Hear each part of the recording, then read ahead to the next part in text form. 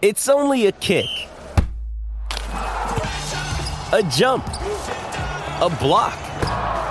It's only a serve. It's only a tackle, a run. It's only for the fans. After all, it's only pressure. You got this. Adidas. All right, good morning to you. This is Mike Smith. We've got a fantastic Wednesday morning show for you today, including at the bottom of this hour, cops in the classroom. Now, the Vancouver Police Department's school liaison program under fire from activists, including the Defund the Police movement. They want police officers out of Vancouver schools. The president of the BC Teachers Union was on Simi's show this morning. She had some negative things to say about this program. They are reviewing it. The Vancouver School Board, meanwhile, set to vote on this soon. They have placed this program under review. Could Vancouver police officers be kicked out of Vancouver schools? We've got an awesome panel on that coming up at the bottom of this hour, both sides of it for you, and your opportunity to have your say on the open line. So that'll be great. That's coming up at the bottom of the hour. We got all that and lots more on the show today. But we start first with yesterday's wild interview here on the show with Andrew Weaver, the former leader of the BC Green Party, who has now emerged as a critic of bike lanes. Very critical of bike lanes, including the Stanley Park bike lane. Very critical of the cycling movement in the city. Now have a listen to this now. Here is Andrew Weaver here yesterday going after cycling advocates. Because if you raise an opinion, you're suddenly demonized as, Satan reincarnated because somehow you dare challenge the high priests of this kind of cult. Okay, which I was waiting for you to say it. I was waiting for you to say it, to say the cult word. You call them a cult. Why do you call them a cult? Well, I tried to build it in terms of a metaphor, and I don't know that it was very good. Okay, as Andrew Weaver on the show yesterday, he went on to say a lot more about bike lanes. Okay, let's get the response now from the current leader of the BC Green Party, Sonia Furstenau, and I'm very pleased to welcome her back to the show. Sonia, thank you very much for coming on. Happy to be here, Mike. Okay, what do you think about your predecessor here, Andrew Weaver, going after bike lanes and being very critical here of cycling advocates? Well, I just think in general that the way that we approach discourse on any topic, really, any kind of controversy or topic, that those of us who have elected office or been in elected office, really, it's kind of incumbent on us to try to raise the bar of discourse. And we've seen how, for example, the former president of the United States chose to go a very opposite route and express himself in ways that, was quite jarring to see for a president. So you're comparing Andrew Weaver to Donald Trump now? No, I'm just talking about the discourse, the way that we approach discourse. And I think that name-calling, stereotyping, lumping people into groups is not helpful to the conversations that we need to have around, crucial questions like how do we organize our cities? How do we create better diverse mobility options? How do we ensure that we are, adapting to the changes that people want to see, but also learning from any kinds of challenges or mistakes or any of that. But once we get into a discourse that's very polarizing and name-calling, it's hard to have the conversations that are actually productive. Okay, he was very critical of several bike lane projects on the show today or yesterday, very notably the Stanley Park bike lane, which has been controversial in the city. And I would just note that is a bike lane project that is supported by the Green Party of Vancouver. The commissioners on the Vancouver Park Board, members of the Green Party, solidly behind that bike lane. So here you've got the former leader of the provincial party here coming out. Like, would you say he is offside with Green Party policy here? I mean, this is the tricky thing with weighing into other jurisdictions. I think that there's been a lot of consultation that's happened. There's been a lot of reviewing and reporting. I know that there was a significant survey that was done about that. And changes are going to result in people not being happy with the change. That's an inevitable outcome. And then it's up to decision makers to respond to feedback or criticism and identify ways to adjust if necessary, right? But, I really think that it's important how we approach these conversations. We know, for example, that there has been a huge uptick in cycling since the pandemic, and a huge uptick also in visiting to parks all over the province. People are spending more time outside. This is a good thing, right? It's good for our health. It's good for our well-being. Right. It's good that people are getting outside, spending time in nature. We know that that has positive mental health impacts. And so looking at it through a number of lenses and saying, okay, if we all agree fundamentally that we want healthier communities with access to cycling and walking and access for people with mobility issues, let's work together to achieve those outcomes. Okay. Well, I guess that's one of the points he's been critical of, though. I mean, his argument is that some of these projects have been forced through over the objections of people with disabilities, for example, like the Park Board's own advisory board or committee representing the views of people with disabilities were against this project, and they put it through anyway. But let me play another clip here for you from Andrew Weaver here on yesterday's show. Here he is. Always argued that what we need is proper integrated active transportation. Right. But what's most unfortunate, Mike, is that with many in this community, you simply cannot have an opinion. Yeah, so I guess the point he's making is that he's not against bike lanes in principle, but he feels that some of these projects have just been sort of forced through over the objections of people, and if you dare to criticize them, then they won't listen to reason, the other side. Your thoughts? Well, I guess the fascinating thing of anecdotal evidence, if 4 or 5 people or 10 people respond to comments, does that mean that you can't have an opinion? I mean, I think it's how we express opinions that matters. It's how we engage. I'm standing here looking out at Humboldt right now with I know that this was something that he commented on. Right. What I see typically on this road is cars going very slowly. And I think that we can agree, and there's a lot of studies about this that show that, slowing down vehicle traffic in urban areas is a good thing.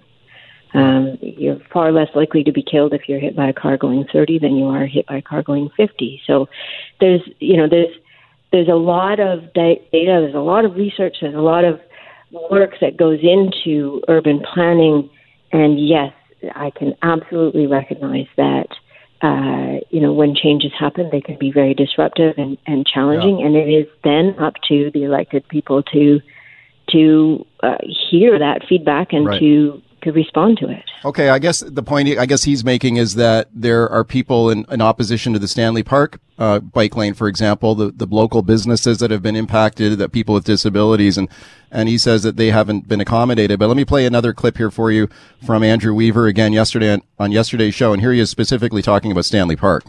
We take Stanley Park. This is not an issue about climate change, right? It's not climate change.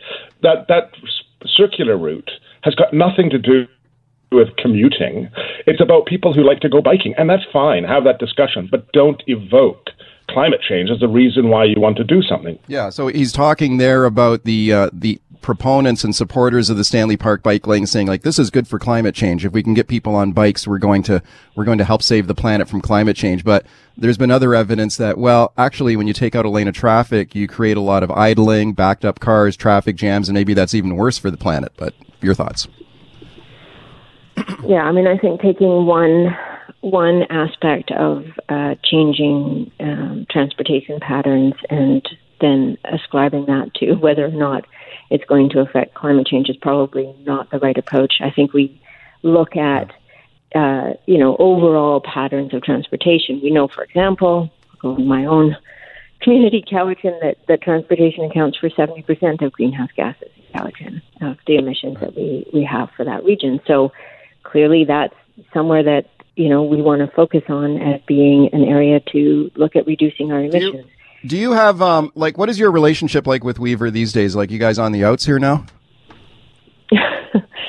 So he's no longer a member of the party, and we're focused on the work we're doing in our caucus and in our organization. Right, but would you say this is unhelpful for him to be speaking out on an issue like this, from your perspective? He can speak to whatever he likes. You know, he's a citizen. What I think is essential for, ideally, for elected people and formerly elected people is to recognize that we do have bigger voices, and that it's important that we use our voices to create space for discourse that is actually healthy and productive and inclusive and isn't divisive and, resorting to stereotyping and name-calling. Okay. Sonia Furstenau, thank you for being on the show today. Appreciate it a lot. Thanks, Mike. I got a little disagreement going on there in the Green family here over bike lanes. Certainly the former leader, Andrew Weaver, speaking out about bike lanes and the cycling cult, as he called it yesterday on the show. Wow, a lot of people talking about that. Let's go right to your phone calls here and see what you think about it now. Dan on the island. Hey, Dan. Yeah, I agree with Mr. Weaver. You can't even have a public discussion about anything without being insulted and called a denier. Everything is climate change, Mike. Every single thing is climate change, and and the bike lanes in particular. I don't know if you've seen what's going on in Victoria, but it's an accident waiting to happen. My elderly mother, she drove up one of those roads and she had to pull over and call me. She was so nervous. There's no lines there. It's a free for all, and the one thing, the other thing I want to say, and please, I don't downplay this point, but cyclists seem to think they don't have to abide by the rules of the road. They go through stop signs. They don't yield. So if they cause an accident, how does the police ticket a biker? Do they have insurance? Okay. Maybe they should get. Thank you, Dan. Well, we do occasionally see cyclists get ticketed, but I take your point about and this is the point that Weaver made yesterday too. He's saying, look, I'm not against bike lanes. What I am against is them being rammed through over widespread public objection, and you don't have a reasonable discussion about it. I mean, that's why he was calling it a cult yesterday on the show. Betty in Vancouver. Hi. Hi. Hi there. How are you? I'm good. What would you like to say? Well, I'm against the bike lane in Stanley Park. I've worked there for over 30 years for one of the restaurants. Wow. I've seen how the cyclists last year, when they had their own bike lanes, they're going faster than the posted speed. They're going faster than cars. They're weaving out of their bike lanes to get us, into a faster lane because people are trying to enjoy a ride through the park. And I've seen we have to call ambulances because they wipe out, they break their arms, they don't stop for pedestrians. Where me as a driver, I stop for the pedestrians when they're at the crosswalk. They don't. They sail right past them. And I've had no problem sharing the lanes with the cyclists. Yeah. It's them that don't want to share anything with the drivers. How's business at the restaurant? Right now, we are closed, so we have probably 100 people out of work. Do you think the bike lanes make it worse for business? Yes, because they took away our parking. How are people supposed to park and enter the restaurant? They don't want to go through the park again because there's no parking. Okay, Betty, thanks for the call. Appreciate that. Benita on the line in Arrington. Hi. Good morning, Mike. Thanks for taking my call. Sure. I'm an avid cyclist, have been for many, many years, and I'm a little bit disappointed in Andrew Weaver's comment regarding that we are a cult. I thought he would keep it secret because we are a cult. We like to eat babies. We eat babies. And before we go on our rides, we crank up the Queen song, "I Want to Ride My Bicycle." Okay. Okay, Vanita. Thank you for that. The secret, I guess, is out. John and Ladner. Hey, John. Hi. I'm a bicyclist myself, but I didn't see any reason in doing the bike lane because there are so many trails through the park. Yeah. It doesn't make sense. get the people out into those trails, off the road. As a bicyclist, I try to avoid the roads where the cars are on because I don't want to suck exhaust. Okay, John, thanks for the call. I think the most compelling argument against it to me is from people with disabilities who have argued quite forcefully, I think convincingly, about the impact on their access to the park because of the bike lane. Let's go to Laura in Vancouver. Just got a minute left. Hey, Laura. Hi, thanks. I agree with Andrew. I don't think he was slamming all bike lanes, but he was saying the Stanley Park, keep it open for everyone. It's not for the elite that can get on a bike. I can't jump on a bike and ride it, but I want to enjoy the park that my taxes have paid for all my life. Thank you very much for the call. Let's squeeze in one more real quick. Yvonne, but you got to go quick, okay? Yep. My husband and I used Stanley Park lots last year, and our biggest complaint is there's no rules for the cyclists. They fly by you on the seawall last year where they weren't even supposed to be last year. They don't say coming up on your left, coming up on your right. Okay, Yvonne, thank you for calling. Hate to step on you there. Out of time. All right, welcome back to the show. Let's talk about cops in the classroom in Vancouver now, and specifically the Student Liaison Officer program that's been around in Vancouver schools since the 70s. This program's been around for 15 years, includes 15 police officers from the Vancouver Police Department who spend time in BC schools. Some people would like to see this program shut down, get police officers out of Vancouver schools. Others say it's doing great work for students and the school system. Let's discuss now. Got both sides of it for you. Markeel Simpson on the line with the BC Community Alliance, and I'm very pleased to welcome him to the show. Markeel, thanks a lot for coming on. Thanks so much for having me. I appreciate it a lot. Also on the line, Doug Spencer. He's retired from the Vancouver Police Department. He was there for 30 years. He was a gang expert. He now works to keep kids out of gangs. Doug, welcome back to the show. Thanks, Mike. Okay, gentlemen, thank you for both being here. Markeel, let me go to you first. Give me your take on this program. You think it should be shut down, right? Yeah, absolutely. That's what I believe. Why is that? Well, the program violates the VSB's Access Without Fear policy, and it's also actively doing harm to students and contributing to feelings of lack of safety for specifically Black and Indigenous students. And so I think that if students are actively being harmed and don't feel safe, and a program is violating the VSB's policies, that those are grounds for it to be ended. Okay, that's the precise opposite of the goals of the program. So Markeel, you're a Black Canadian, right? So I know you're an anti-racism advocate. So why do you think like a Black kid or an Indigenous kid would feel that way about this program?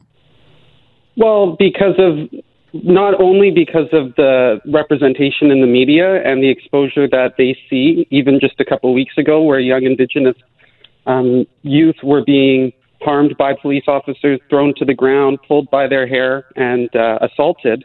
But actually, if you listen to the VSB meetings from a couple of weeks ago, there were accounts told where there was harm being done, where students were being assaulted by SLO officers.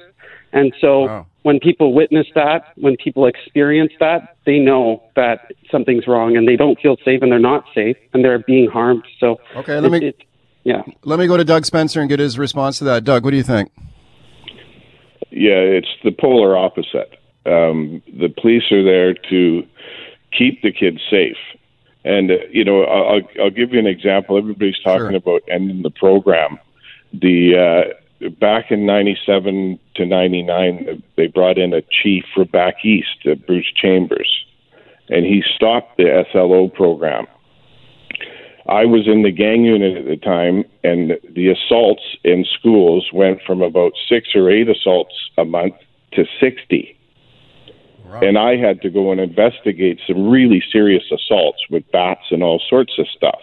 Kids were getting bullied. It's just a complete disaster to stop that program. There's kids with drug addiction issues. There's kids getting exploited. There's kids getting recruited in gangs. That's back in the day when I was in the gang unit. The SLO program runs all these police cadet programs. And, the BIPOC kids are completely included in that, right? And a lot of those kids, South Asian, Black kids, Indigenous, kids of color, they're in that program, and a number of them have gone from that program to become police officers and make UPD more diverse. Okay, let me ask Mark Heel about that, because I'm looking at some statistics from the program, Mark Heel. So we're looking at 15 officers assigned to this. More than half of them are women or people of color. Some speak several languages. So I don't know, like, wouldn't that be inspiring in some cases? Like, if you have a black kid in school and that kid sees a black police officer, wouldn't that be positive? No, I think that minimizes the actual relationship that the Black and Indigenous communities have with police. It isn't necessarily the skin color of a police officer that's going to make them more safe. And I'd really like to push back on the point raised by the other guests. Sure, go ahead. Yeah. Police being there to protect students. That is 100% not the purpose of the SLO program, and that's what it says in the Memorandum of Understanding between the VSB and the BPD. They're there to educate students, etc., but they're not actually there to be patrolling, to be the first point of contact for safety, and that is where we're starting to see them move away from the mandate of the program into now more of a police state in schools. And Doug, what they can do there too is, Doug mentioned like people with drug addiction and other things. Well, there's other socioeconomic factors as well. And what it does is it feeds into the school to prison pipeline, but it could also have an impact on whether a student's going to get to stay with their family. That's something that we heard as a testimony to the VSB. Okay, it ends up playing into the social services as well. Let me get Doug's response to that. So are these police officers, when they go into a school, Doug, are they there to educate kids, or are they there to actually be on like patrol and you know? Well, they certainly pick up that baton, right? Somebody's got to teach them about the truth of gangs and drugs, all these things that they're susceptible to, and getting kids trying to recruit them and stuff. You know, I do that at Odd Squad. I go and talk to schools. Last year I talked to 45 different schools all over the Lower Mainland, because it's a Lower Mainland problem, the gangs, right? And it's certainly not just kids of color. You know, the media sometimes will purport, it's all black kids or East Indian kids and stuff. It's not. It's multicultural. It's just kids making bad choices. So, yes, they're there to educate, but while you're there, you can't turn your back. If a kid comes into your office and says, hey, I'm getting sexually abused at home, what are you going to do? A teacher can't deal with that stuff. Okay, right? so stuff naturally comes up. Mark Hill, what do you say to that? Well, students are actually saying that they'd rather be reporting those types of incidences to counselors, and they'd rather get legal advice from paralegals, and they'd rather have extracurricular activities with private citizens, not with armed officers in uniform. So there are legitimate alternatives to the program. And again, one point that Doug hasn't responded to is the fact that students have been harmed by police in schools, and multiple times. And so we can't put that. You mean like police officers who go into the schools under this program end up hurting a kid? Yes, that's what I mean. Okay, well, I'm looking at the stats that they've released, and they say this program sent between 2014 to 2019, so 5-year period here, 24,000 documented interactions with kids in the school system, and about 1% of those interactions led to some sort of criminal justice activity. So that sounds like a pretty low percentage, but your thoughts? I don't have really any comments to that number, but what isn't in those facts is the fact that students are being harmed and assaulted by police officers. Doug, what do you say? Doug, what do you say to that? Yeah, it's really difficult when you're dealing with that many incidents. And I can tell you the police interact with people and youth hundreds and hundreds of thousands of times every year. And yeah, sometimes, very rarely, 1% is, you go to any business out in the business world, and if there's 1% mistakes, that's pretty good. But, unfortunately, it happens if you're dealing with a kid that may be high on dope, or he's going to be going to jail because he assaulted somebody else or shot somebody, they don't want to go to jail. You're going to have to use enough forces as necessary to arrest them and take them to jail. People will get hurt. Like physical fighting with people, it's not an exact science, right? Even the most expert people in all sorts of self-defense, people will get hurt if they're fighting back. It's unfortunate, right? And no policeman wants to fight anybody, I'll tell you right now. Mark Hill, what do you say to that? And then we'll take a quick break and take a couple of phone calls. Your thoughts? Sure. Well, I don't think that it's breaking up fights and whatnot. From what I've heard from students who are being harmed, it seems to be kind of over-policing and being targeted by the police, which is leading to the escalations and leading to the harm. So it's really important that we center those voices. And even if it was 1% of students have been harmed by police in schools and are experienced and don't feel safe, I think that that's legitimate cause for concern for elected trustees. All right, welcome back to the show as we continue the debate about cops in the classroom in Vancouver. The Vancouver Police Department's school liaison program under fire here. Some people want it shut down. We've got both sides of it here for you right now. Mark Heel-Simpson, BC Community Alliance, he thinks the program should be taken out of Vancouver schools. Doug Spencer, a former 30-year police officer. Your phone calls now. Let's go right to them. Karen in Surrey. Hey, Karen. Good morning. First of all, I think that this move to remove SLOs is so counterproductive. I personally I run Surrey Crime Prevention. We work with youth from Vancouver, from all over the Lower Mainland in a mentorship program in partnership with police, and I've seen remarkable work being done. I can give you two examples. There's a sergeant with Vancouver Police who worked with a young black student in the school system in Vancouver, and she's LGBTQ. She was able to liaise with this youth and mentor him, and he led the first BLM march in Vancouver with the support of this officer. He felt so comfortable with her. He reached out to her during the first march and helped coordinate it with her support. That's one example of many. I know officers that have gone above and beyond outside their regular work hours, fundraising, giving up time from their families to support youth who are in crisis. This move is ridiculous. I don't see how a school district can take on a budgetary level like this to introduce counselors. It's not going to work.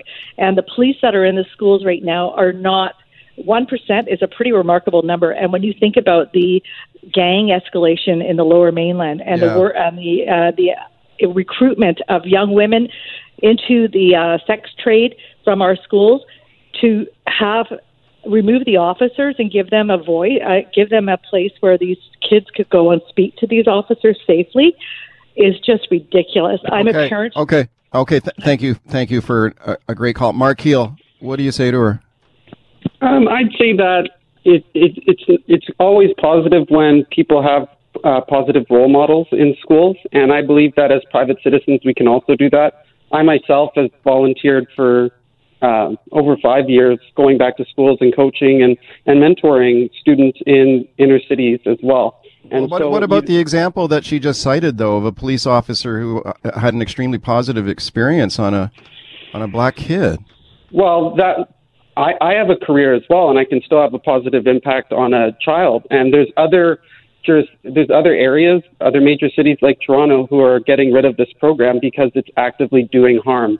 And what we're putting to the margin in this conversation is the harm that's being done. And the problem is that there's a minority of students being affected. And so when we hear all of the opinions of other people who have these positive experiences, it drowns out their voices. So we really have to take it serious. Doug Spencer, what do you say to that? Yeah, I mean, you can just go on YouTube and look up Beyond Measure. It's the VPD Social School Liaison Unit. It's self-explanatory why these officers do this. Right? Yeah. We come on the job to help people, to serve and protect, To take that program out of the schools, you're throwing away a lifeline for a large number of kids. Okay, let's get another call in here. Spencer on the line in North Delta. We just got a couple minutes left. Go ahead, Spencer. Hey, I just got to say, you got to be careful when you talk to students about the school liaison program. I mean, I was in high school just 2 years ago, and I got to say, I wasn't a fan of the liaison because, you know, you're out there sitting around smoking and drinking and whatever, and the liaisons aren't going to be a big fan of that. But I understand their purpose. And to that note, you're saying that, you know, the police are having bad interactions with students, and you're saying they can fix it with counselors. And so you're saying that teachers and counselors have zero problems with students. My brother, he was a problem student, and he had a horrible time dealing with, you know, some counselors. They never tried to help him. They just tried to kick him out. And, you know, it's just, you're going to have a small percentage of problems with teachers and counselors as well. Thanks for the call. Markeel. Yeah, that's the recommendation that we're hearing from students in schools today, is that they would like alternative ways to have intervention where they feel safe and they feel comfortable. It's unfortunate to hear that there's been negative experiences at any point, but that is what we're hearing from people in schools today who are being negatively impacted, is that they would like alternatives. Okay, let's squeeze in one more call. Ross in Coquitlam. Ross, you got to go quick. Go ahead. Hi, I'm retired principal, actually, in the Coquitlam School District, and I was in the job when police liaison first started to come on. Now, this isn't Vancouver Police, but I'm sure it's similar across the board. It was outstanding. The experience that I had, first of all, they chose very good officers for those positions. They related well with kids. We developed the relationship between the school community and the police community. You know, violence at school dances and things like that just disappeared. I mean, it was 100%. I'm totally 100% in favor of it. Thank you, Ross, for the call. Guys, we're out of time. We could have done a lot more on this, and we'll just have to have you back because there were so many calls that did not make it on the air. Shipping can make or break a sale, so optimize how you ship your orders with ShipStation. They make it easy to automate and manage orders no matter how big your business grows. And they might even be able to help reduce shipping and warehouse costs. So optimize and keep up your momentum for growth with ShipStation. Sign up for your free 60-day trial now at ShipStation.com and use the code POD. That's ShipStation.com with the code POD. Does Monday at the office feel like a storm? Not with Microsoft Copilot. That feeling when Copilot gets everyone up to speed instantly? It's sunny again. When Copilot simplifies complex data so your teams can act, that sun's shining on a beach. And when Copilot uncovers hidden insights, you're on that beach with your people, and you find buried treasure. That's Microsoft Copilot. Learn more at Microsoft.com/AI for all. All right, welcome back to the show. Let's talk about the long-running legal case now against Helmut Oberlander, a 97-year-old man. He lives in Ontario. He has been called Canada's last Nazi. He came to Canada in the 1950s, and he's been fighting deportation ever since his past was revealed in 1995, how he had worked as an interpreter for the Einsatzgruppen, which is one of the Nazis' most brutal killing squads in the Second World War. This case now continuing in court. His lawyer last week filed a motion in federal court asking that immigration proceedings against his client be put on hold permanently. The lawyer says he's 97 years old. He is partially deaf, cannot understand fully the case against him. This fight to deport him has been going on literally for decades. It's very concerning to many people, including, of course, the Jewish community in Canada. Have a listen to this now. This is Canadian Rabbi Chaim Danzinger speaking about this case. For us, that's painful. To this day, it's shocking that there is still someone involved. Because if you think about it, so few people are alive from immediate relatives right after so many years. So the thought that someone is still alive, living freely, and was not held accountable for what he did, that's a scary thought. Okay, Rabbi Chaim Danziger there commenting to the CBC about the case of Helmut Oberlander, called by some as Canada's last Nazi. Okay, let's discuss now. What a great guest I've got for you. Stephen Rambam, he is a private investigator who has spent a good part of his career hunting down former Nazis. I'm very pleased to welcome him to this show. Mr. Rambam, thanks a lot for coming on. My pleasure. Okay, when you hear this name, Helmut Oberlander, and the past, this guy's secret past that was not revealed until the 90s, he was an interpreter with this Nazi killing squad called the Einsatzgruppen. What can you tell me about this Nazi squad? What were they all about?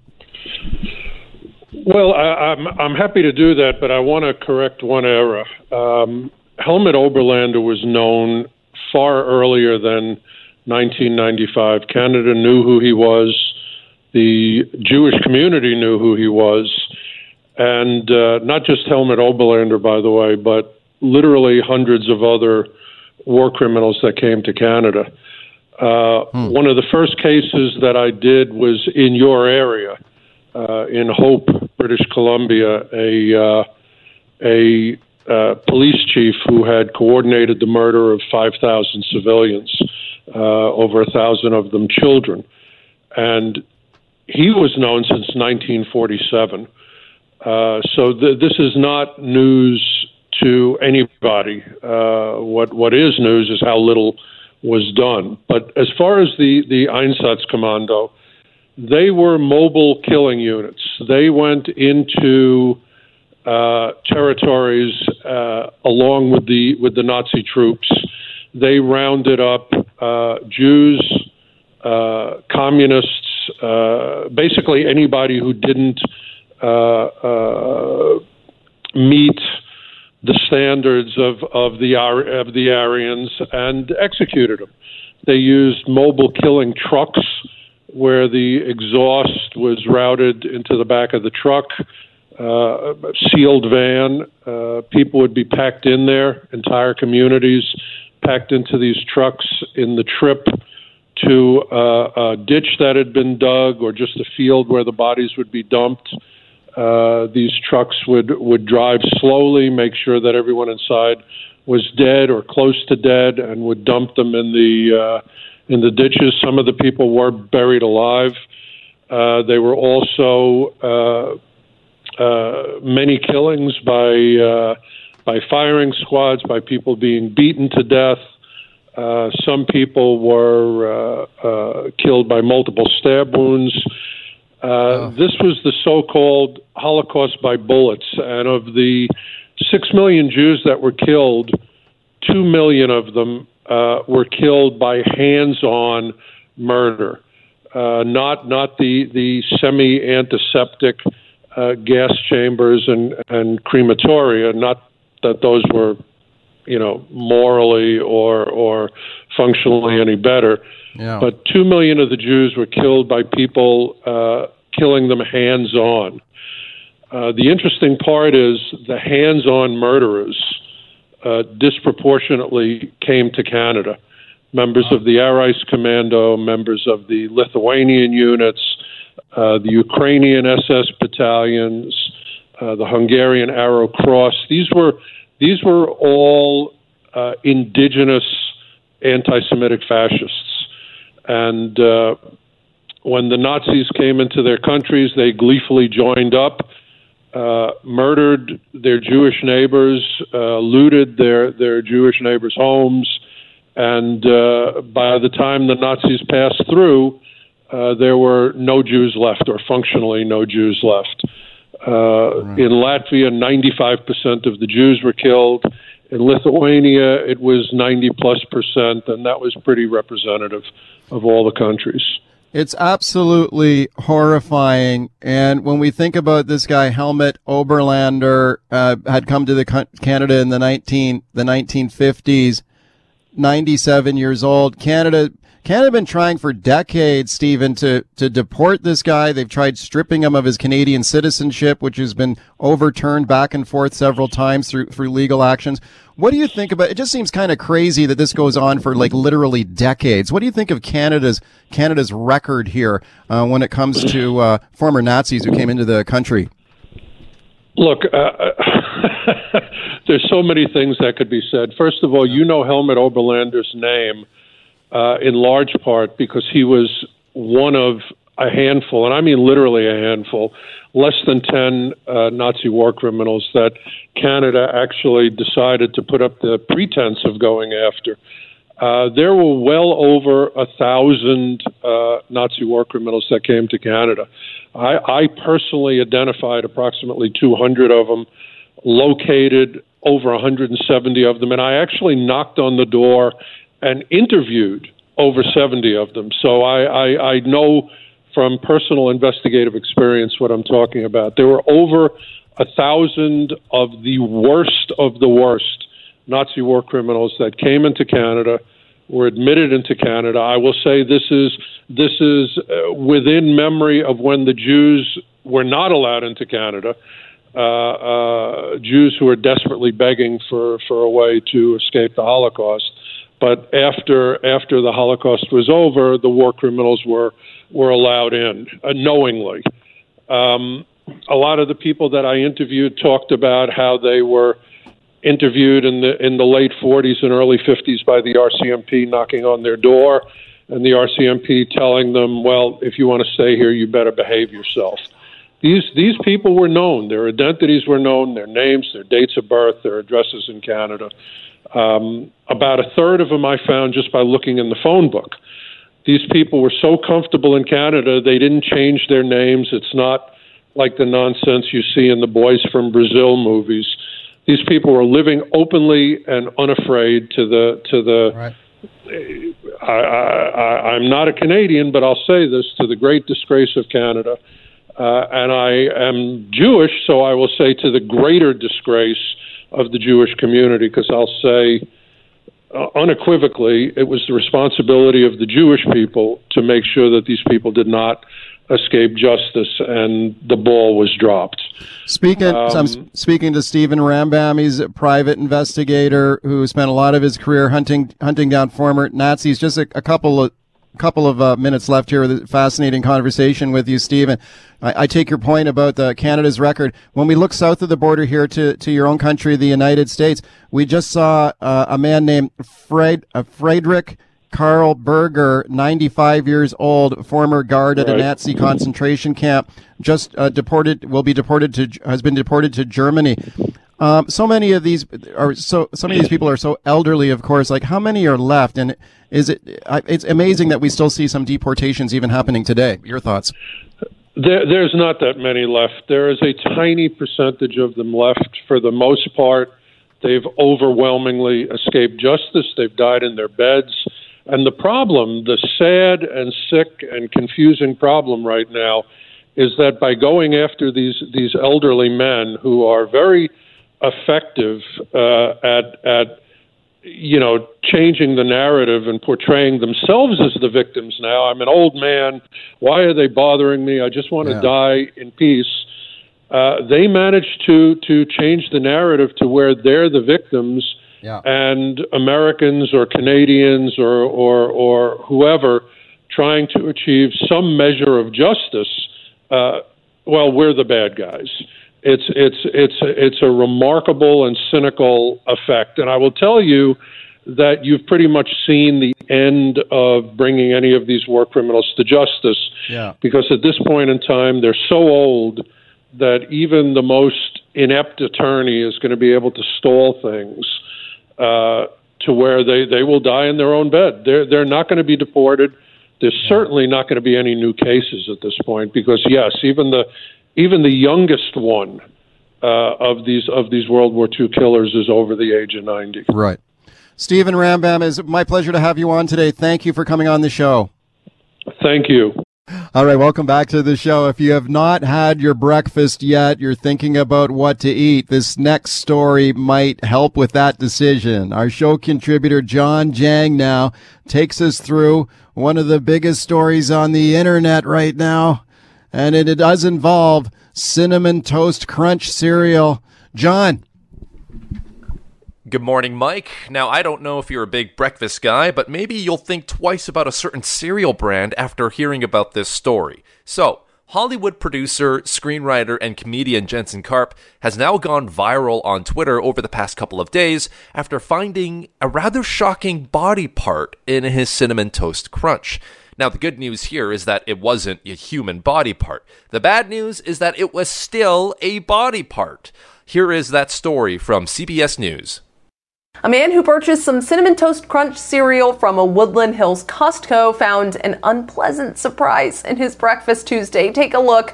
Jensen Karp tweeted this picture of shrimp tails. You heard that correctly. Shrimp tails in his cereal. He says upon further investigation, he found, quote, other weird stuff. Gross. The discovery was made while getting his second bowl of cereal. Poor guy. Cinnamon Toast Crunch's verified Twitter replied and asked Karp to message its account, but then later sent out a tweet saying, quote, after further investigation with our team that closely examined the image, it appears to be an accumulation of the cinnamon sugar that sometimes can occur when the ingredients aren't thoroughly blended. Karp says the company is being, quote, incredibly weird, and also tried to tell him the shapes in this image are not shrimp tails. They really look like shrimp tails. Katie Johnston for CBS LA. This has become such a big story on the internet that it's actually impacted the General Mills share prices. From Tuesday afternoon to Wednesday morning, as this story was really beginning to heat up, General Mills share prices fell by over 5.3%.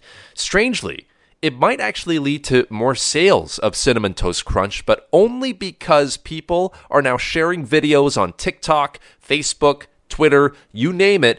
It's videos of them opening up their Cinnamon Toast Crunch cereal box just to see if there's any shrimp tails or other unsavory items on the inside. Take a listen. You're kidding me. A box of Cinnamon Toast Crunch, and I think we investigate to see if there's anything strange inside this box. We have a live investigation. Sam, I think you should do the honors to know if there's that a snake in here, I'm going to be so mad at you. It's not a snake. I don't think there's anything else. Don't. I'm going to be so. Is there a snake? I'm going to be so mad. I think probably pull some wormholes out of that one. Hey. This is the biggest journalism story in your life. Is it furry? No. Does it have I don't saliva? know. I don't know. I'm hoping there's nothing in there. I'm hoping it's just Cinnamon Toast Crunch. Ultimately, this could be the greatest example of how not to handle public relations and why companies should think carefully about what their social media teams are doing and who their social media managers are. As of last night, this story has become immortalized as it was featured on The Late Show with Stephen Colbert. Shrimp tails? That's what an LA man says he found inside his box of Cinnamon Toast Crunch. According to reports, the man opened the box and noticed the first shrimp tail, so he looked inside the opened bag and saw another, then pretty much freaked out and closed the box. General Mills has refuted the claim, saying, "We assure you that there's no possibility of cross-contamination with shrimp." Hey! What's going on? We're making Cinnamon Toast Crunch. We'll help. Great! I do the baking. I shake on cinnamon and sugar. Oops! And I add the shrimp tails. He has issues. I'm talking the poop end of a sea bug. Don't look me in the eyes. Brenda said I was a lousy chef when she left me, but now she'll see. You'll all see. I think it's clear why Brenda left him. What does she know? You haven't lived till you've eaten the exoskeleton of an arthropod in milk. They'll stab you in the back of your throat when you eat them. Tastes sad. Like salty garbage. Cinnamon Toast Crunch. Take me back, Brenda. From General Mills, the makers of Cheerios. Now with crab claws. Okay.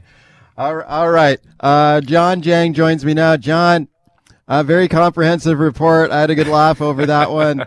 Yeah, this is quite the story. It's gone viral, as you mentioned, online. I don't know what to make of this thing or what the explanation is here, but you ever heard that old line that there's no such thing as bad advertising? I don't know. Maybe this is, at the end of the day, maybe it's going to increase Cinnamon Toast Crunch sales. Yeah, I think it is. People, they want to investigate by themselves, so they're buying these boxes. General Mills, they don't mind if you buy it for investigative purposes or if you just really enjoy the cereal. So at the end of the day, they're still making money. All right, I think I'll stick to my oatmeal. That's a good call. All right. Thank you, John. All right, welcome back to the show. We all know the BC tourism has taken a pounding during the pandemic, one of the very worst hit sectors. There is hope for the future as the vaccine continues to roll out. But what about cruise ships here? It's such a huge industry, so important to the BC tourism sector.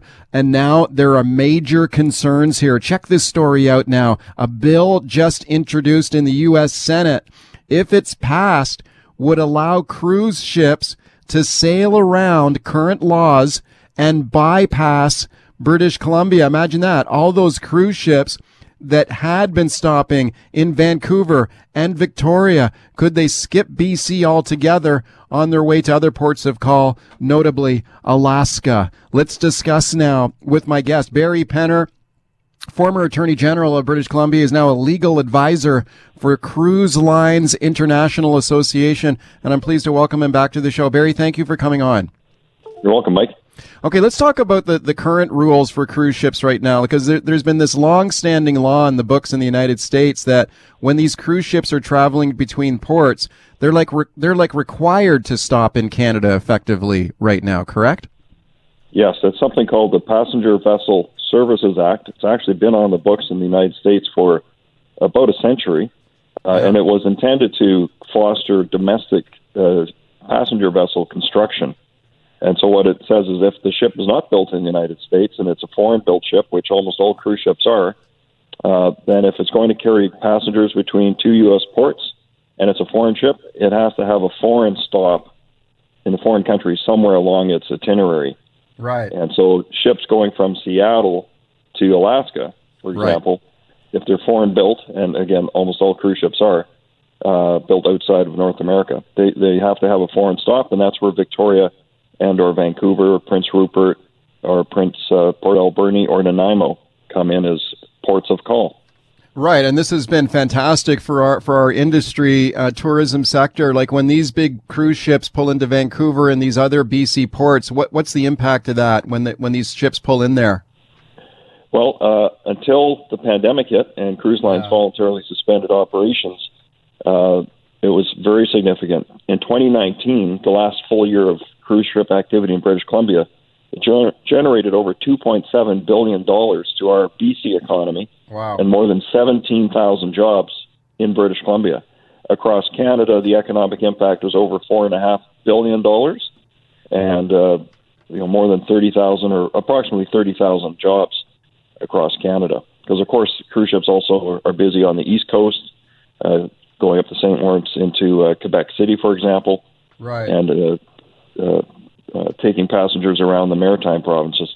Yeah, I mean, this is just huge. If BC was to lose that, it'd be terrible for tourism. So now we've got a situation where Canada has banned cruise ships until February of 2022, which really upset the U.S. industry because if they're going to be traveling to Alaska, for example, now they're being told you can't stop in Canada until February 2022.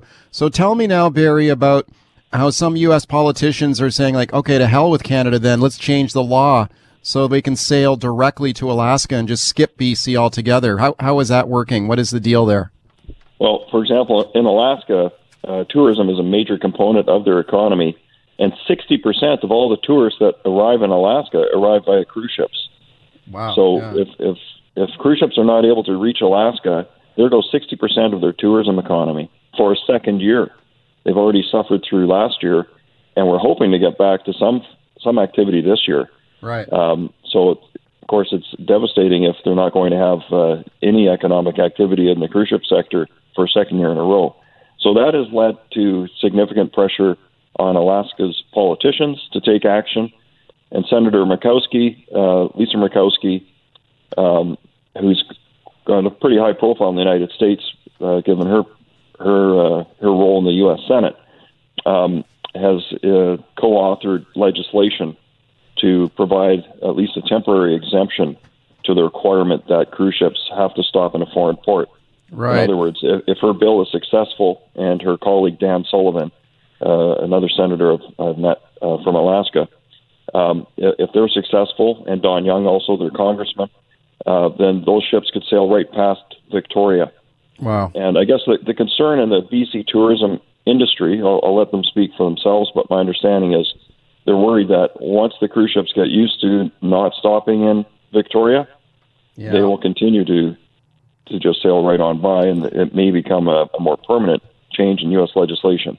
But, this is really troubling. Like this bill in front of the U.S. Senate, it's called the Alaska Tourism Recovery Act, and if that went through, like you say, it could potentially see cruise ships just skip BC altogether, which I think is very troubling. Like one of the things that I found unusual was when the federal government, the Justin Trudeau government, announced a continuing ban on cruise ships, which I think probably a lot of the public would support right now with the pandemic continuing. But when they said they'd be banned until February of 2022, why did they do that? I mean, that's got to be troubling the Americans, I imagine. Right. So just to be clear, we were anticipating that there would be an extension. The previous order preventing cruise ships stopping in Canada was set to expire in February, and we expected it would be extended a number of additional months. What did catch us by surprise was that instead of being a 3-month extension, it was 12 months. Yeah. And that takes it out further than I think virtually any other country in the world. And it does seem to contradict the Prime Minister's statement that all Canadians that want a vaccine will have one by September. Oh, yeah. So if we're all going to be vaccinated by September, why the extra prohibition on the cruise industry in particular for an additional 8 months, taking it all the way out to the end of February 2022? Right. That did send a very negative signal, because it seemed to be going further than necessary. Well, yeah, now we're seeing the results when you have these high-profile American senators saying, well, to heck with Canada, we'll skip them and just go straight to Alaska and just change the law, which to me is very troubling. My guest is Barry Penner. He's an advisor to the cruise ship industry. So, like right now, though, the cruise industry is basically shut down in North America, right? But I know there's some news there, right? The U.S. industry is saying they want to get sailing again? Yes, just a couple of hours ago, the Cruise Lines International Association, which represents about 95% of ocean-going cruise capacity, so basically all the big players, issued a statement calling on the U.S. Center for Disease Control to lift their conditional sailing order, which had basically making it almost impossible to restart cruising. They've asked that to be lifted in time to start operations in July. President Biden has said he expects the United States to essentially return to near normal by Independence Day, the 4th of July. And given the pace of vaccinations in the United States, which today they've announced they're vaccinating more than 2 million people a day, it's anticipated that much of the U.S. economy will be able to restart and reopen in the next few months. So we're all hoping for that. We're all hoping for this to be over soon. One of the things that this troubling situation, if cruise ships were to stop visiting BC ports, I think would be devastating. And this came up yesterday in the BC legislature with the opposition Liberals calling on the BC government, do something about this. This is very, very concerning. What can you talk about the perspective of the cruise ship industry here? Do you want to see action from Canadian governments, the federal government, the BC government? We would like to be able to engage in a meaningful way with public health officials, both at the federal and the provincial level.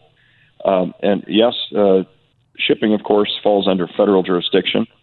But in the discussions we have had with Transport Canada and the Public Health Agency of Canada, they point back to British Columbia and the province, saying that the province is indicating they don't want cruise ships at this time. And we understand the concern. Of course, we have to fight COVID-19, and the industry fully supports that, has hired world-leading experts to design policies to prevent the spread of COVID. But we'd like to have a meaningful discussion about how we can start in a measured way, restart when it's safe to do so, And an interim step would be having what's called technical stops. This would mean a ship could drop anchor for 4 hours and not have anyone come or go from the ship. So no passengers would disembark, no crew would disembark, and nobody on shore would get on the ship. But by being able to drop anchor for 4 hours in Canadian waters, let's say off Victoria, the ships could meet the technical requirements of that U.S. legislation, the Passenger Vessel Services Act, and continue on then after 4 hours to Alaska. Right. That way you wouldn't have to amend that legislation, and it would head off that concern that any amendment to that act would become permanent and that the ships would permanently bypass Victoria. Okay, that's very interesting. That's what we would like.